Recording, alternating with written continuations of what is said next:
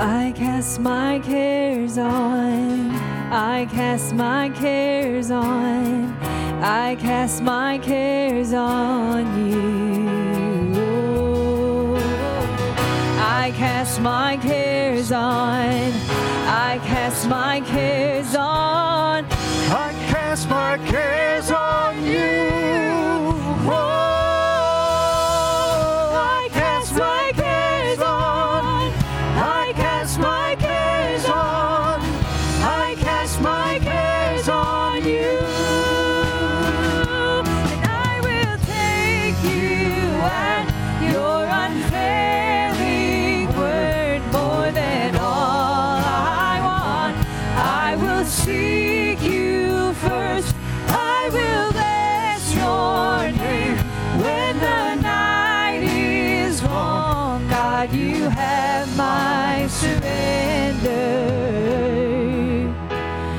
Oh, God, you have my surrender.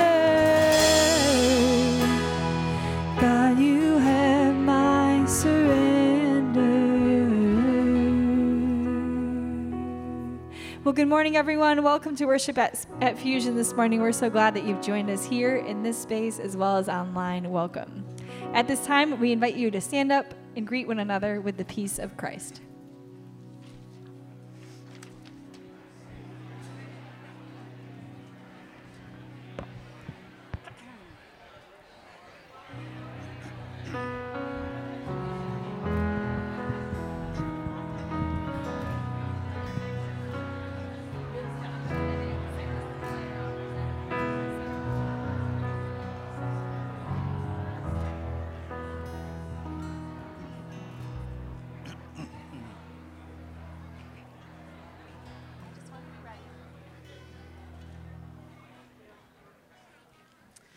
Hear the word of the Lord from Psalm 24. There you go. Lift up your heads, you gates. Be lifted up, you ancient doors, that the King of glory may come in.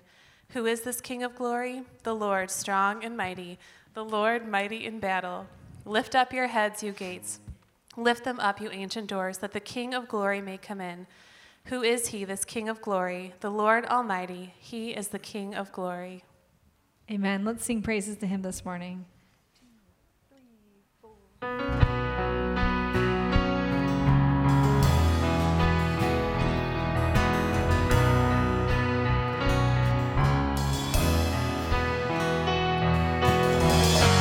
I am holding on to faith,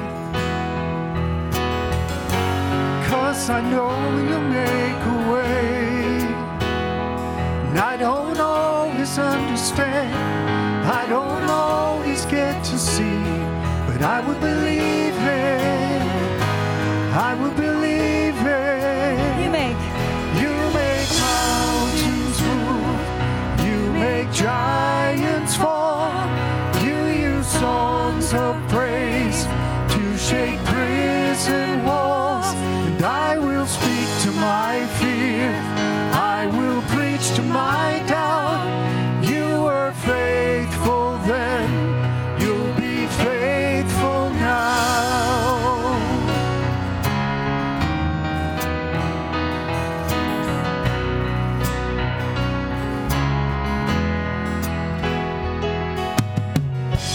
I am standing on your word,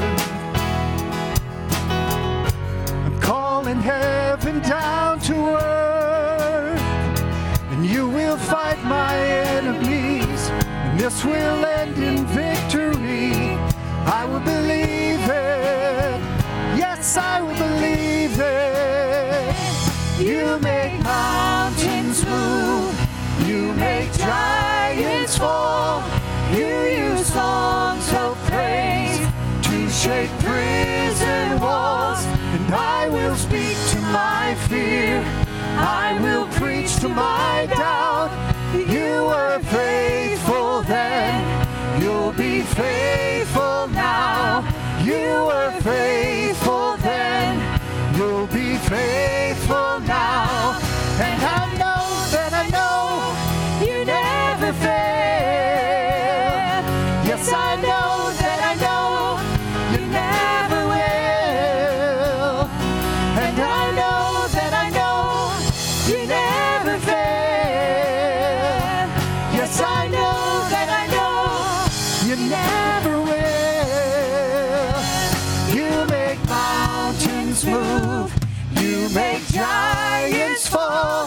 You use songs of praise to shake prison walls. And I will speak to my fear.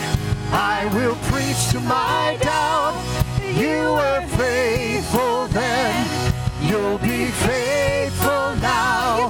You make mountains move. You make giants fall.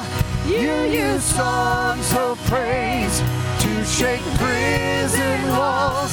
And I will speak to my fear. I will preach to my doubt. You were faithful then. You'll be faithful now. You were faithful then. You'll be faithful now.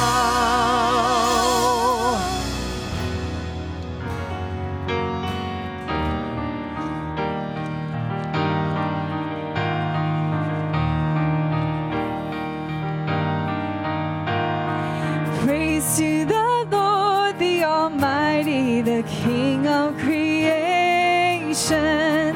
Oh, my soul, praise him, for he is thy health and salvation. All ye who hear, now to his temple draw near. Praise him in glad adoration.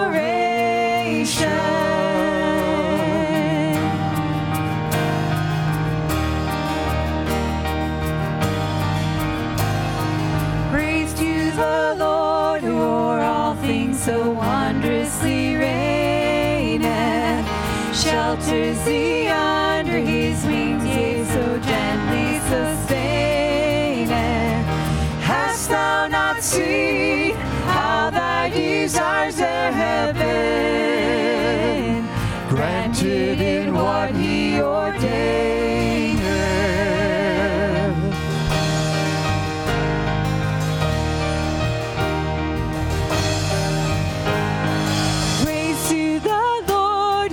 Prosper thy work and defend thee. Surely his goodness and mercy here daily attend thee.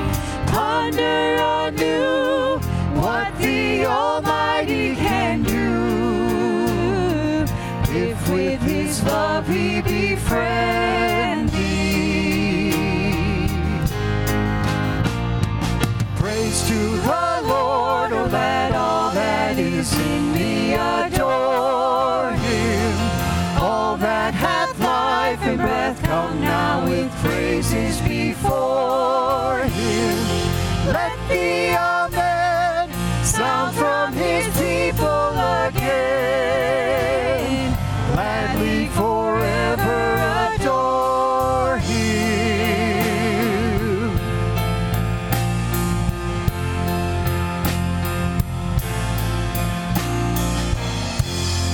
Amen.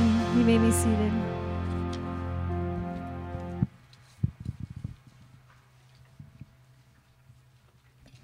Good morning.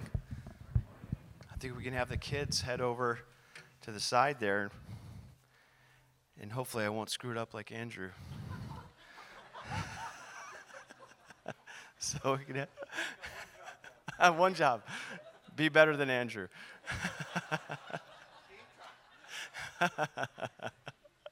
All right. I better go over here so I can read it. Yeah. All right, looks like they're over there.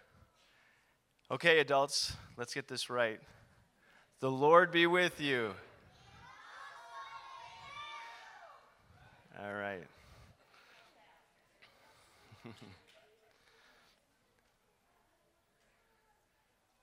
It's always good to see that and them go out like that. It's been a long time for Shelley and I, so. All right, let's pray together using words from Psalm 19. The heavens declare the glory of God. The skies proclaim the work of his hands. Day after day they pour forth speech. Night after night they reveal knowledge. They have no speech, they use no words. No sound is heard from them. Yet their voice goes out into all the earth, their words to the ends of the world. This is a difficult day for us, Lord. For what we saw in the heavens on this day in 2001 was death and terror. Yet out of hurt comes healing, and out of sorrow comes joy. For we acknowledge the heavens do indeed declare your glory. The sun continues to rise at one end of the heavens and makes its circuit to the other. You are on the throne, and to you we give all glory and honor. For your law is perfect and refreshes your soul. Your precepts are right, giving us joy. Your commands are radiant, giving light to our eyes. Your decrees are firm and righteous. Your precepts, commands, and decrees are more precious than gold, sweeter than honey, and by them we are warned, because you are alone our God. I, as your servant, cannot sit with you on your throne, for you are God and I am not. Lord, we as your body here at Hardwick and at Fusion, we're not blameless. Forgive us our hidden faults. Forgive us from the willful sins of our hearts. Turn our eyes toward you so that we might experience your peace. Some of us are experiencing difficulty with health. Walk alongside us. Some of us are anxious in spirit because we are unsettled at work. Walk alongside us. Some of us are tired because of the care we are giving others. Give us your support and strength. Develop us to be your agents of renewal in this fallen world by equipping us to seek you first. Empower us to be your hands and feet in this world so that your name will be praised. May these words of my mouth and this meditation of my heart be pleasing in your sight, Lord and our rock and redeemer. Amen.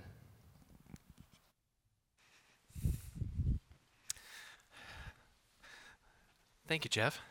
I was trying to think of some kind of creative comeback, but I got nothing. So it's just good to be together. It's good to chuckle and laugh and have fun. Amen.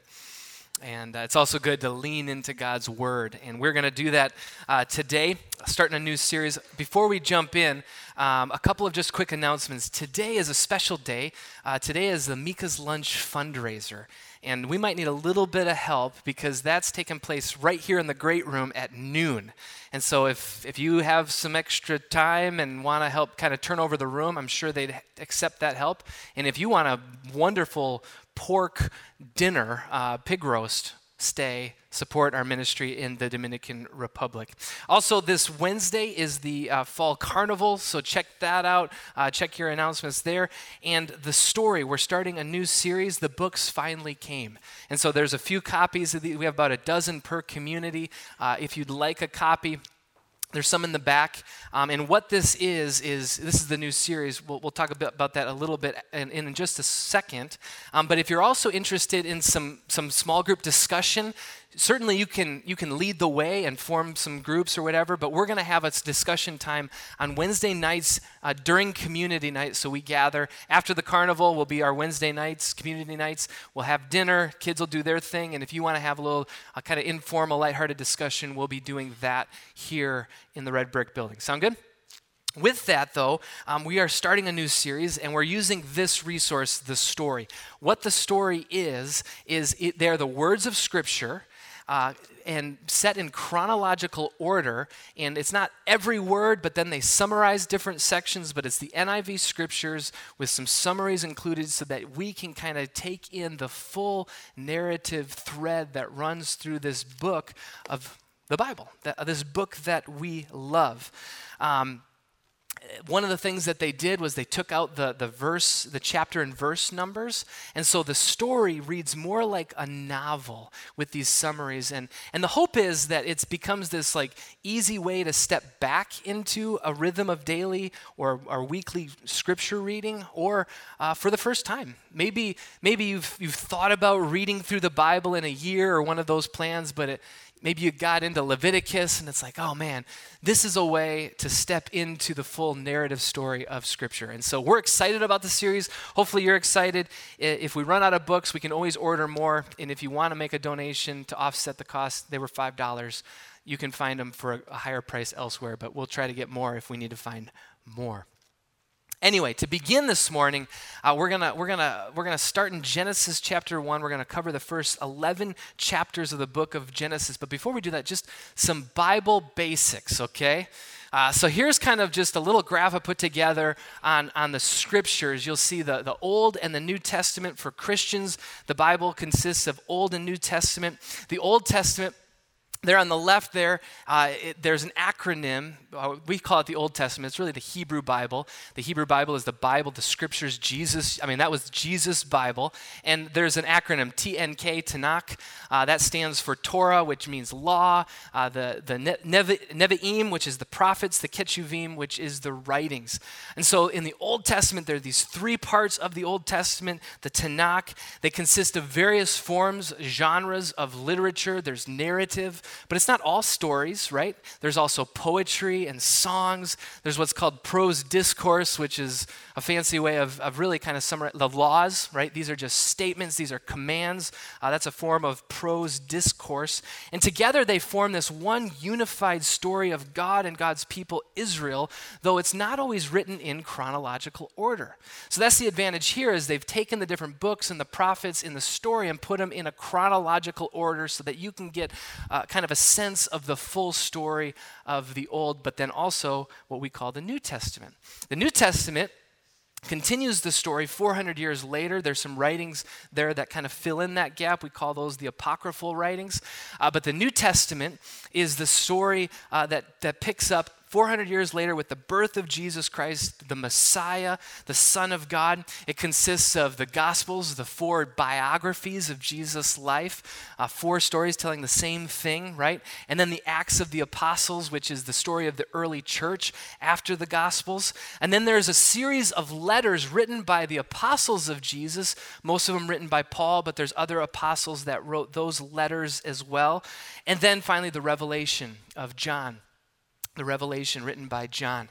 Again, in these different movements of the New Testament, you have a series of different genres of literature. We have narrative or story, obviously the Gospels and Acts, but then there's prose discourse, which is makes me, I don't know, that sounds like a fancy way, but that's the letters, right? These are correspondence written to church communities, and then there's all this poetry that's woven together as well. Again, important to note that the New Testament for sure is not written chronologically. All of these letters are actually organized by size. The longest letters come first and then followed by shorter letters. First with Paul and then the other apostles' letters, okay? Do you see why this is helpful? So all of these letters then are put in order to form one story. That's why the story, this resource, is helpful. I don't know about you, but this was my experience growing up, and I'm so grateful for my experience growing up. Grew up in the church, but as Christians, we believe that the Bible is a unified story that leads to Jesus. Cross-reference Jesus on the road to Emmaus. He summarizes all of the law and the prophets and shows how they lead to him. Growing up, I knew the stories. I knew many of the stories. Like in Sunday school, I learned all the stories of God's people in Israel, and there were all these kind of standalone stories, but it wasn't until seminary, maybe even beyond seminary, where I began to see how all of those stories weave together as one unified story that leads to Jesus. And so that's what we're hoping to see, to help us see is this unified story that leads us to Jesus. And how we're going to kind of look at it is each week we're going to look at what's happening in the story on kind of the ground level. And the language we're going to use is that's the lower story. So we're going to cover what the Bible's talking about on the ground level, the lower story, but we're also going to consider how that fits in with God's grand redemptive narrative, right? And we're going to call that the upper story.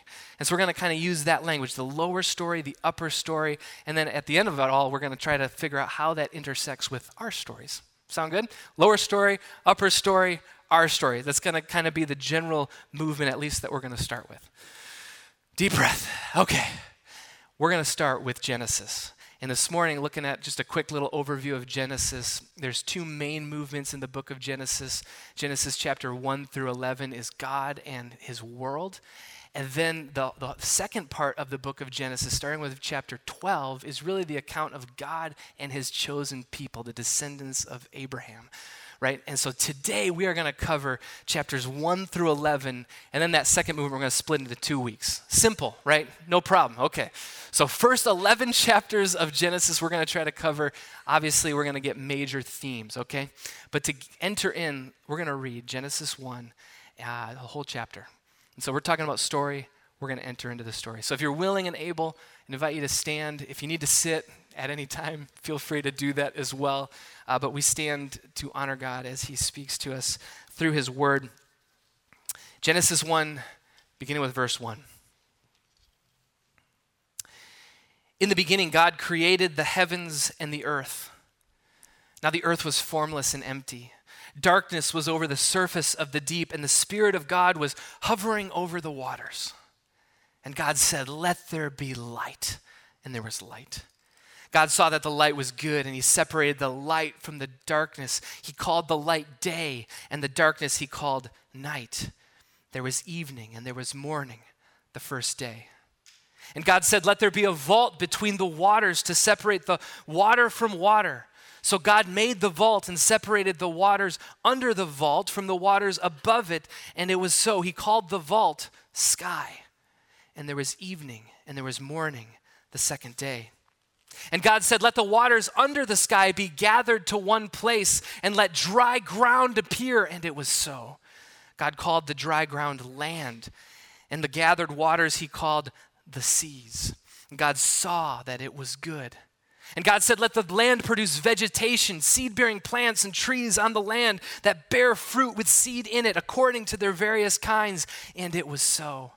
The land produced vegetation, plants bearing seeds according to their kinds, and trees bearing fruit with seed in it according to their kinds. And God saw that it was good.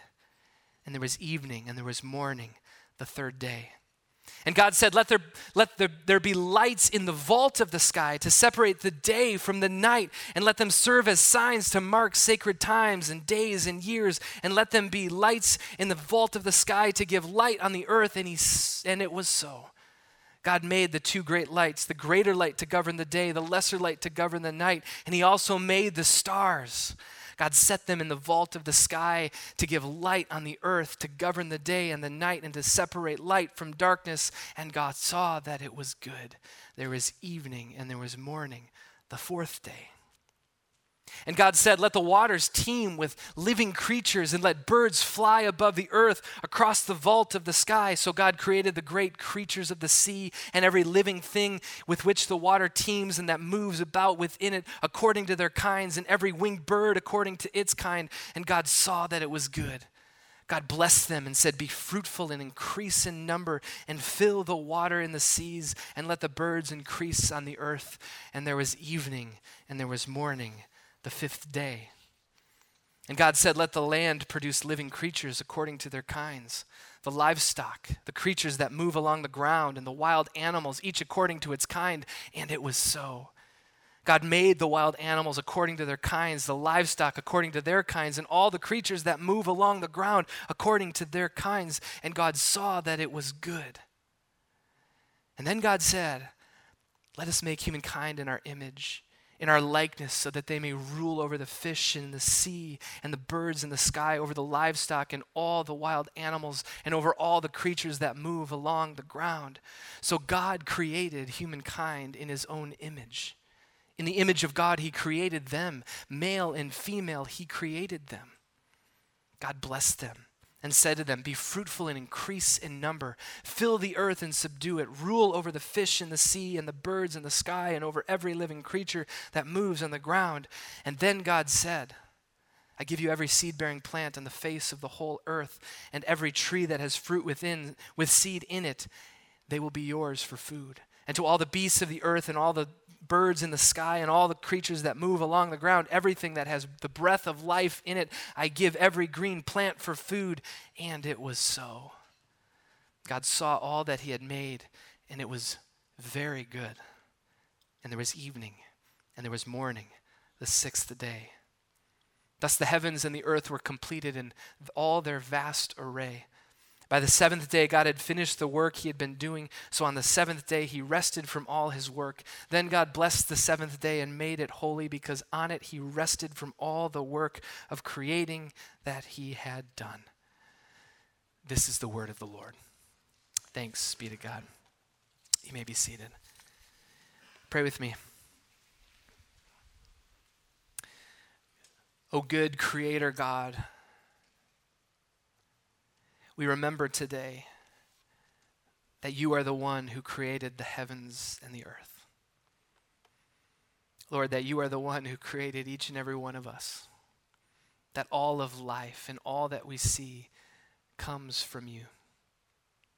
Lord, we pray that you would remind us once again of the awe and wonder of your world and all that came to follow, so that, Lord, we would be formed more and more into the likeness of your Son, Jesus Christ. And it's in his name that we pray all these things. And God's people say, amen. Whew, I have to take a little deep breath. The Bible, right?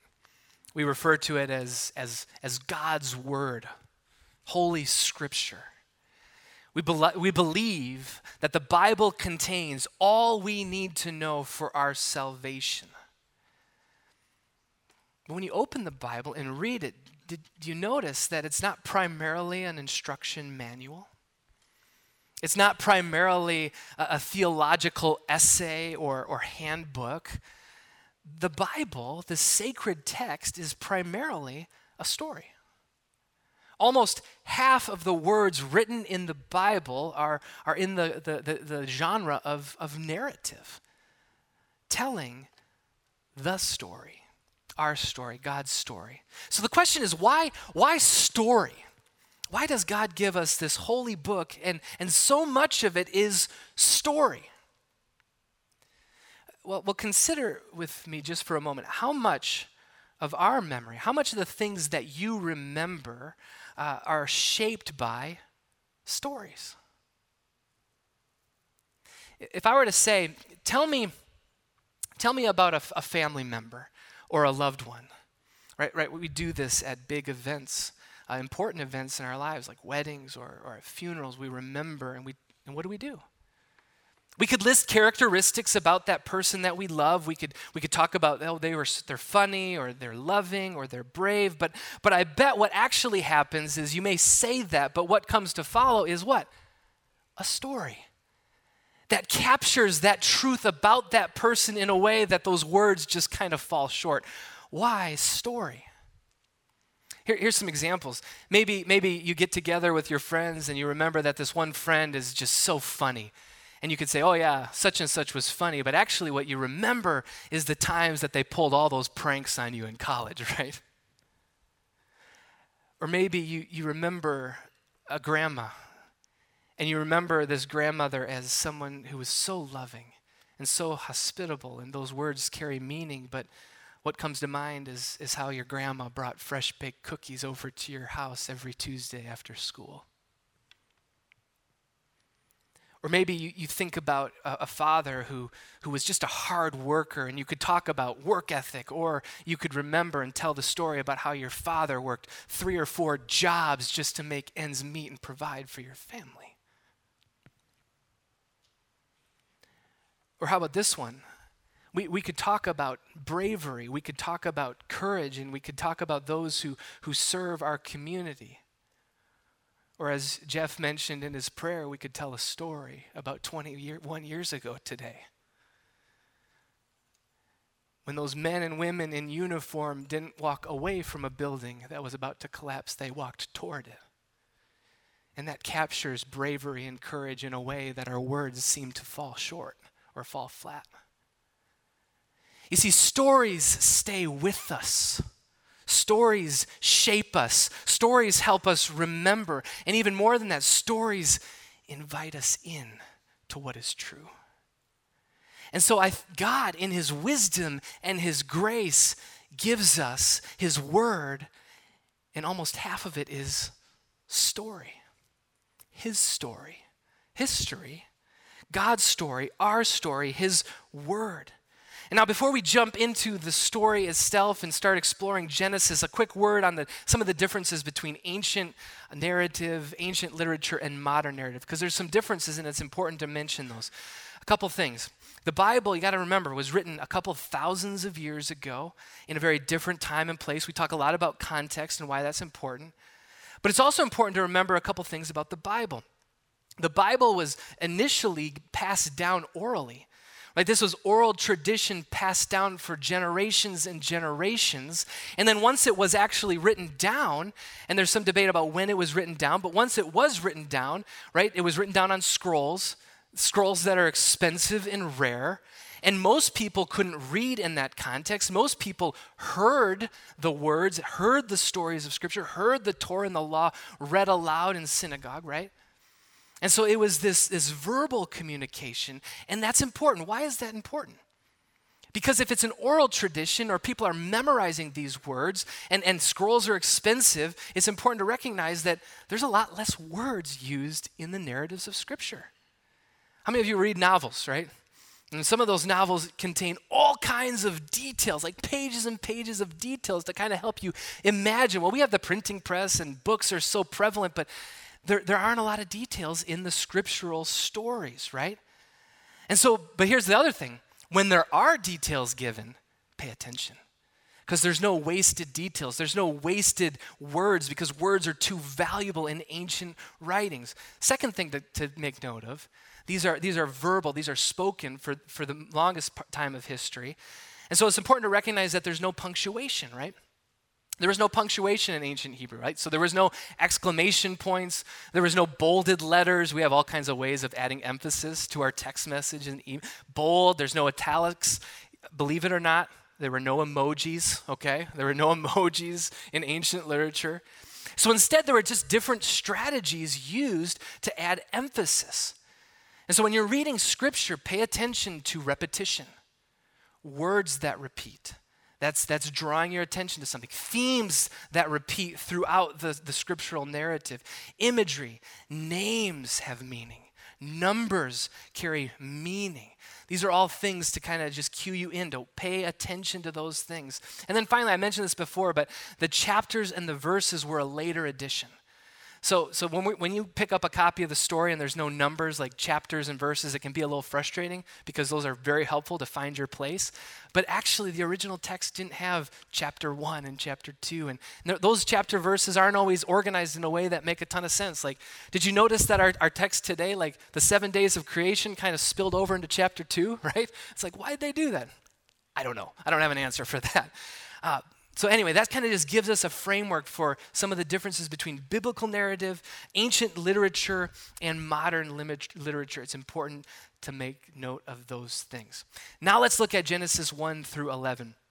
We're not going to be able to do this every week, but I know we were a little late with the story. But what I want to do is kind of give us an overview of these 11 chapters. Again, we're referring to this, what's happening in these 11 chapters. This is the lower story. I'm going to try to do it in like 90 seconds, okay?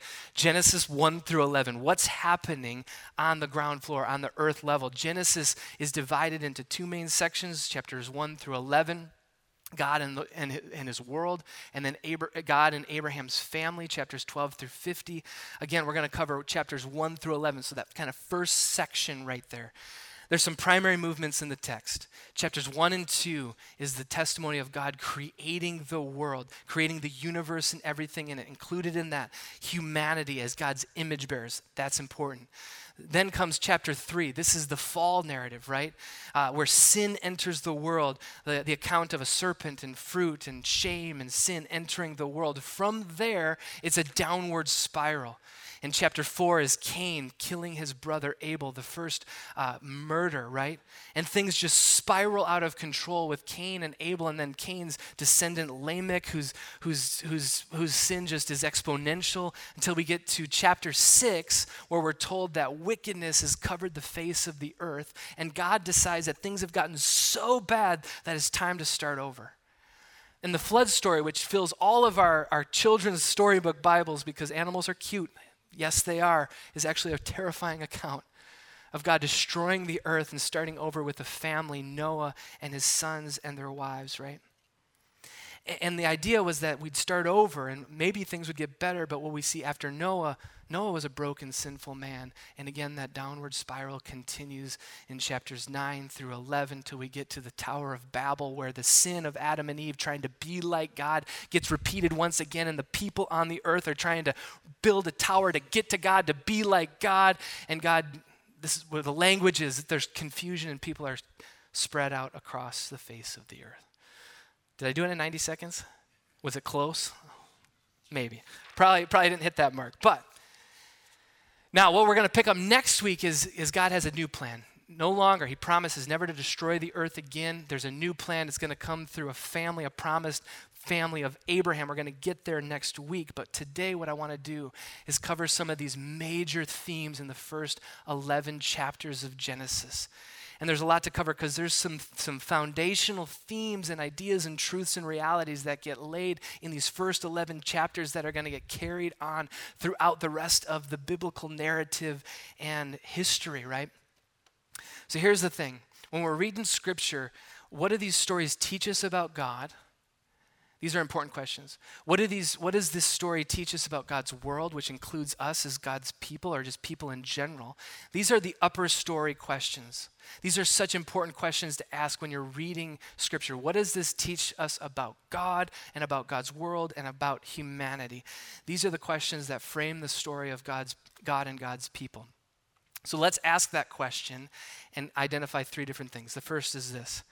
The Bible teaches us something about creation. The Bible teaches us something about creation. Chapters 1 and 2 teaches about God bringing order from chaos. We read the most important verse on this truth this morning right away. Chapter 1, verse 1. In the beginning, God created the heavens and the earth. That's the most important verse about creation. The story, the Bible opens with us telling us that God created the heavens and the earth. God created the universe. God created everything we see. Everything that we see came from a single point. It was the mouth of God. Whatever you believe about how that took place or how long that took place, what we all agree on is that it all came from God, and God made it happen. Here's where Genesis 1 tells us something incredible about the God we worship. God brings order from chaos. Notice verse 2 picks up. Now the earth was formless and empty. Darkness was over the surface of the deep, and the Spirit of God was hovering over the waters. By the way, a little Trinitarian theology right there in verse 2, right? But there was this formless and emptiness, right? Nothingness. Dark, chaotic waters is described. Waters symbolize chaos, and God speaks creation into existence in this context. God bringing order from chaos. Now we move ahead, and there's 7 days described, right? In chapter 1 and spilling over into chapter 2. 6 days of creation, 1 day of rest. Order out of nothingness, form and order out of the chaotic waters, but there's more. We go to the next slide. There's this pattern. There's a pattern. There are these parallels in the 6 days. Do you see it? Days 1 and 4, there's a parallel. Days 2 and 5, there's a parallel. Days 3 and 6, there's this movement and order in this creation account. Look at the columns. God orders days 1 through 3. God creates and orders the spaces in the universe and on the earth, creating day and night, water and sky, land, right? And then days 4 through 6, God fills those spaces that he has created. So in day 1, God creates day and night. Day 4, he fills the day and night with the lights that would rule the day and the night, sun, moon, and stars. Day 2, God separates the waters above and the waters below, creating this vault he calls sky. And day 5, he fills the sky with birds, and he fills the waters with fish. Day 3, he separates the waters, forming dry land. And day 6, he fills that space that he just created with the animals that crawl on the earth. There's something beautiful in what the author is trying to communicate to us about God, that God is one who brings order and goodness more and more with each passing day.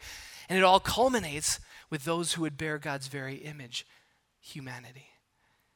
God creates male and female in his own image. There's something beautiful that's being communicated about the God that we serve and worship. And at the end of all this, what does he say? He says it is very, very good. What is Genesis 1 and 2 telling us about the God we worship? Telling us something that contrasts with a secular view of the origins of the universe. When science tries to explain the origins of the universe, and let me just say, I love science, and I think we should look to science. It's a beautiful thing.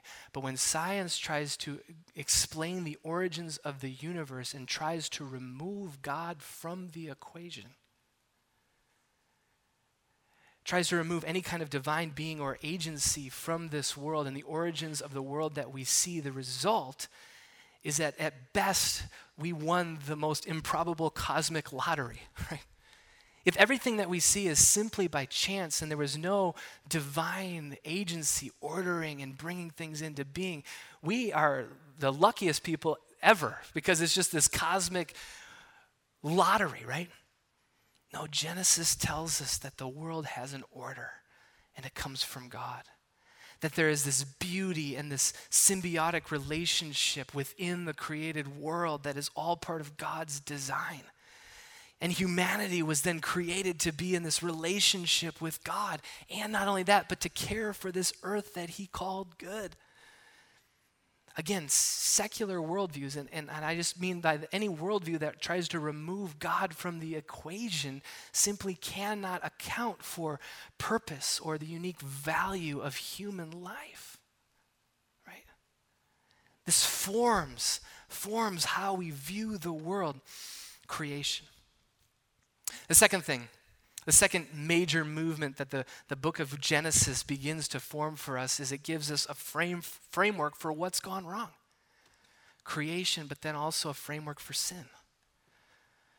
God's world was created good and beautiful, but what we all witness in this life is that there's something wrong in this world. There's something broken in the created world. And Genesis 3 helps form some framework for how to understand what has gone wrong and informs us that it's sin.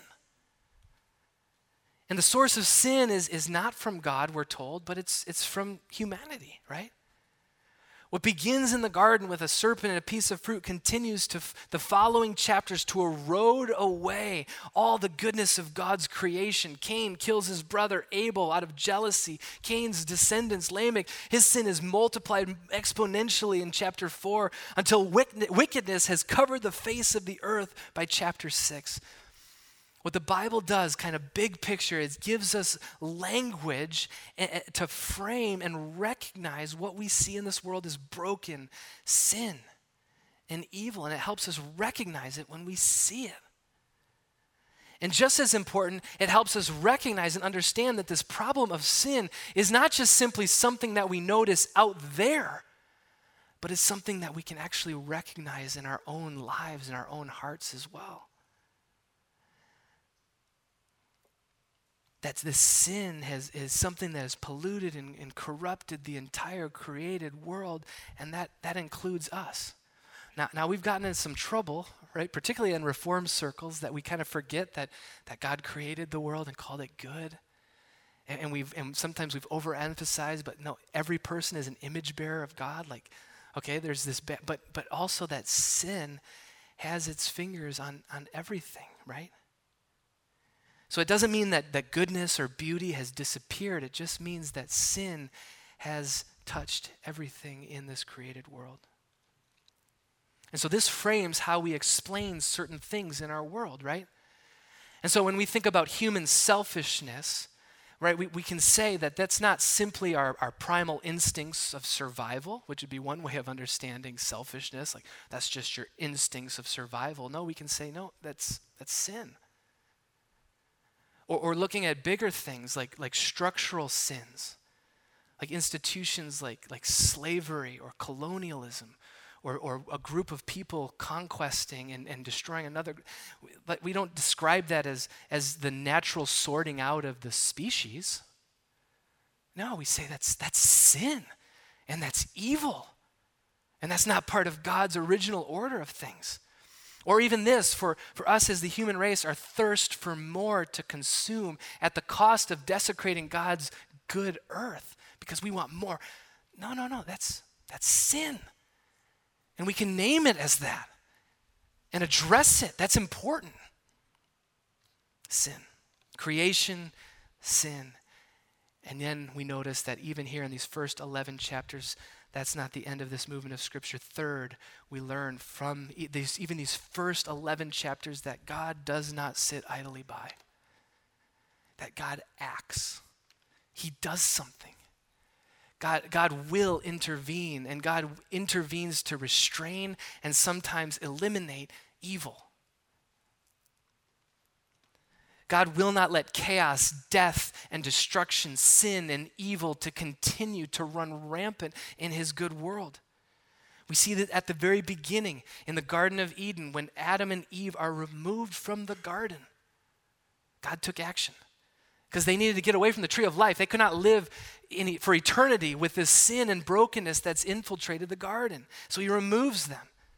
When sin spirals out of control, it's hard for us to fully wrap our mind around it, but God decided it was best to start over. Things had gotten so bad that it was best, according to God's wisdom, to just start over.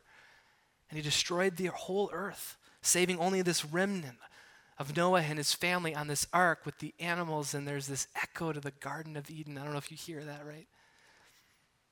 But Noah was broken as well. And things continued to spiral again. Again, God acted and scattered the people at Babel. God acts again, right? And again and again. Here's a way, as I was just thinking about this kind of balance, that God is both patient with us, but he's also present with us. Maybe this illustration is helpful. It breaks down eventually. But think about God like a good parent, okay? Like a good parent. We've heard of helicopter parenting, right? The helicopter parent that hovers over their kids, like making sure that they don't make any mistakes or looking out for them. And it's just this like too involved, right? Or on the other side, there's just the absent parent. That's like just not present, not involved. And I think one way to understand this is God is neither a helicopter parent or an absent parent. He is a good parent. He's long-suffering, as the scriptures say.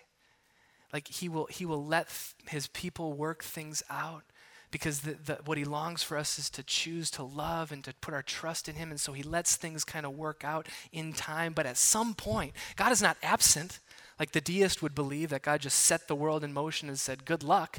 No, God, at some point, that patience runs out and says, I got to do something because things are spiraling out of control. Now, does that illustration fall apart eventually? Sure. It does, but in my mind, it just kind of helped understand that eventually God will intervene. And what we see throughout the biblical text is that kind of balance of God letting things go and then God at points and times intervening. Why? Because he loves his people and he longs for Eden to be restored. And what we're going to read in this story is that work of God intervening throughout human history to rescue broken people like you and me. Whew. All right, I got to take a breath. 3 main things: creation, sin, God's action. So here's the question: where does this intersect with our lives today? Where do these major themes that are introduced in Genesis 1 verses 11, chapters 1 verses 11, where do they intersect with us as followers of Jesus Christ, West Michigan, in the year 2022, right? Well, let's think about that. Remember, the Bible is trying to tell us something about God and about God's world, using the story of his people to reveal these things. And this story, God's story, teaches us and it helps us remember. It invites us in, right, to recognize that God's story is also our story. Like this is our story. This is God's story, but it's our story. And we are part of God's grand story of redemption. And chapters 1 through 11 lay the foundation of our story. A story that we all share as human beings, those created in God's image. Here's the movement: creation, sin, God's action. What does this story tell us about us and who we are? Well, the first thing, friends, is Genesis reminds us that each of us has been created as those who bear the image of God. There's a lot of people in our world who are struggling to believe that. But Genesis 1 through 11 tells us that not a single person in this room is an accident or a mistake. The scriptures tell us that no, you have been created, you've been formed in your mother's womb, that each of us are valued and loved, formed by our Creator who had goodness in mind for each of us. And if you're struggling to believe that, hear that truth today as God's word, that you are loved. God has created you. You have value, you have worth. You are an image bearer of the Creator of everything we see. It's the first thing. Second thing that Genesis 1 through 11 and how this lands with us reminds us that there also is something wrong in this world. We say that's called sin. And it gives us language that sin has corrupted God's good intent. And it's easy to look out there and to see evil and atrocities in our world. And yes, we can name that. We can call it out as sin. But we also see that sin in our propensity to serve and worship ourselves. That same temptation in chapter 3 where the serpent says, you can know what God knows. You can be like God. That same propensity is in us to serve and to worship ourselves as if we are God. We see that around us. And I don't know about you, but I see that propensity in my own life. And the thing is, that propensity to sin, left unchecked, continues to corrupt and destroy God's good world. It happens at an individual level, and I see it in myself. It happens at a relational level when we see brokenness in our relationship. It happens at a societal level. It happens at a creation level with ecosystems that are being destroyed because of our own longing to be like God. We see this reality. No one is immune. That informs us. But this third movement is so important because this third movement reminds us that God would not leave us in this broken and helpless condition. The scriptures reveal the ways in which God will continue to work throughout history, right? Throughout history to bring about redemption and rescue. And next week we're going to shift that plan evolves and moves toward a family, a chosen people who God would use to bring redemption and restoration to his broken world. But for us as followers of Jesus Christ, what we understand is that whole narrative stream culminates in the birth of one who was born 2,000 years ago, the one we call Jesus Christ, the Messiah, the Son of God. He is the one, at the end of the day, the only one who could offer rescue, redemption, and healing. Amen? This is the large upper story. The Apostle Paul speaks of this reality in Romans chapter 5. He writes this, "For if by the trespass of one man," referring to Adam, "death reigned through that one man, how much more will those who receive God's abundant provision of grace and of the gift of righteousness reign in life through the one man, Jesus Christ?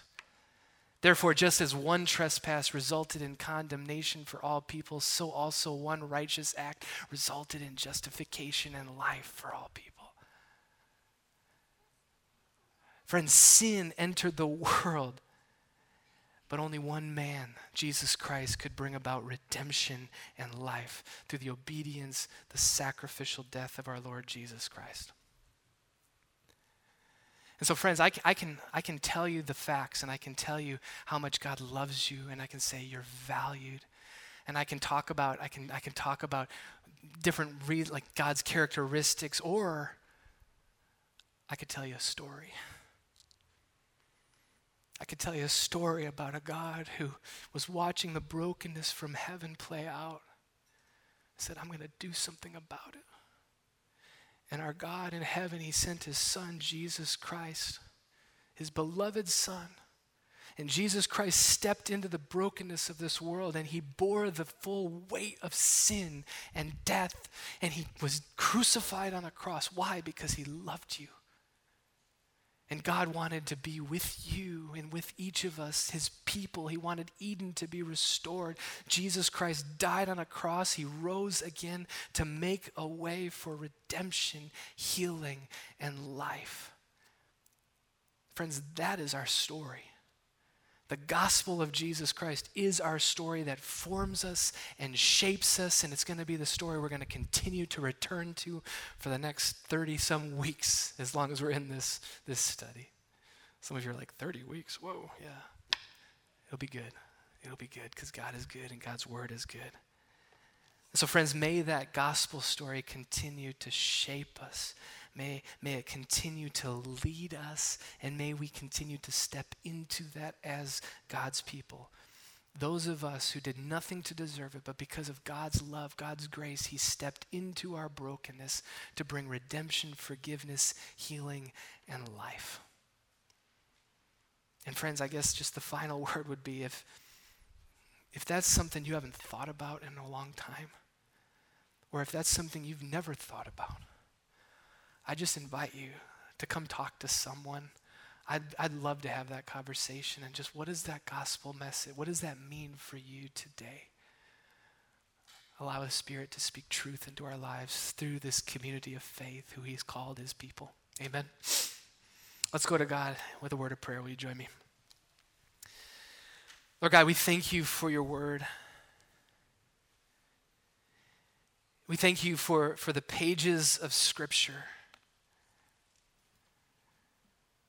which, as we said before, give us all that we need to know for our salvation. Lord, we thank you that you give these truths and these realities as story, as true stories that shape us and invite us in. And Lord, as we begin this journey through the story of your word, Lord, may you continue to speak into our lives, to challenge us, to encourage us, to speak life where we need to hear from you. And Lord, may we engage with one another and ask questions and have conversation and dialogue so that, Lord, we would continue to grow more and more into the likeness of Jesus Christ. Lord, for some of us, this might be an opportunity to begin or to renew a regular rhythm of reading your word, to let the pages of Scripture be the primary thing that forms us and not all of those voices that are competing all around us. Lord, for some of us, maybe we've been challenged with hearing this good news, this gospel truth of Christ, your death, your resurrection, and what that means for us. Lord, we pray that you would create space for conversation. Lord, we thank you for this gospel. May it continue to form us and shape us in all that we say and do. We pray this in Christ's name. Amen. Amen. I invite you to stand and worship with us.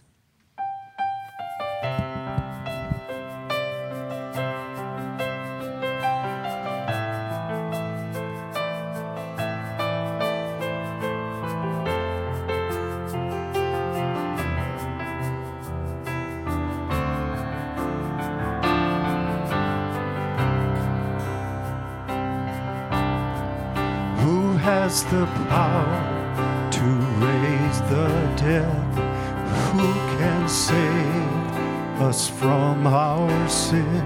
He is our hope, our righteousness. Jesus, only Jesus. Who can make the blind to see?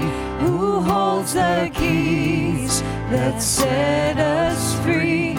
He paid it all to bring us peace. Jesus, only Jesus.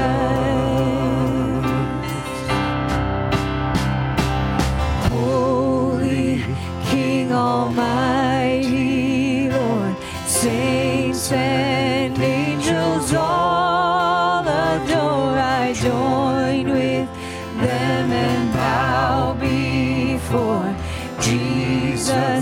only Jesus. Who can command the highest praise? Who has the name above all names? You stand alone, I stand amazed. Jesus, only Jesus.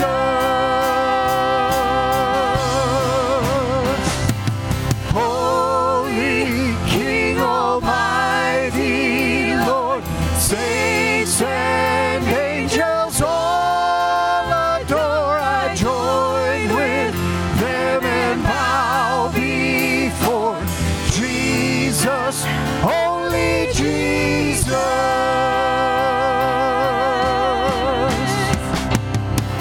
You will command the highest praise.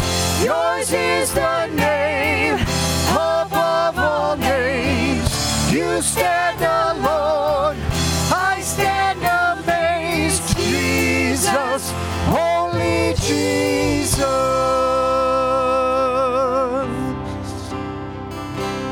Holy King Almighty, Lord, saints and angels all adore. I join with them and bow before Jesus, only Jesus.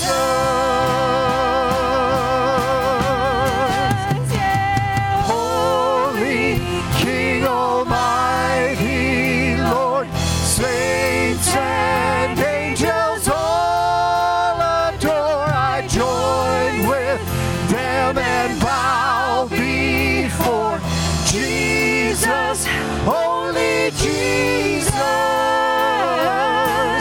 Jesus, only Jesus. Jesus, only Jesus.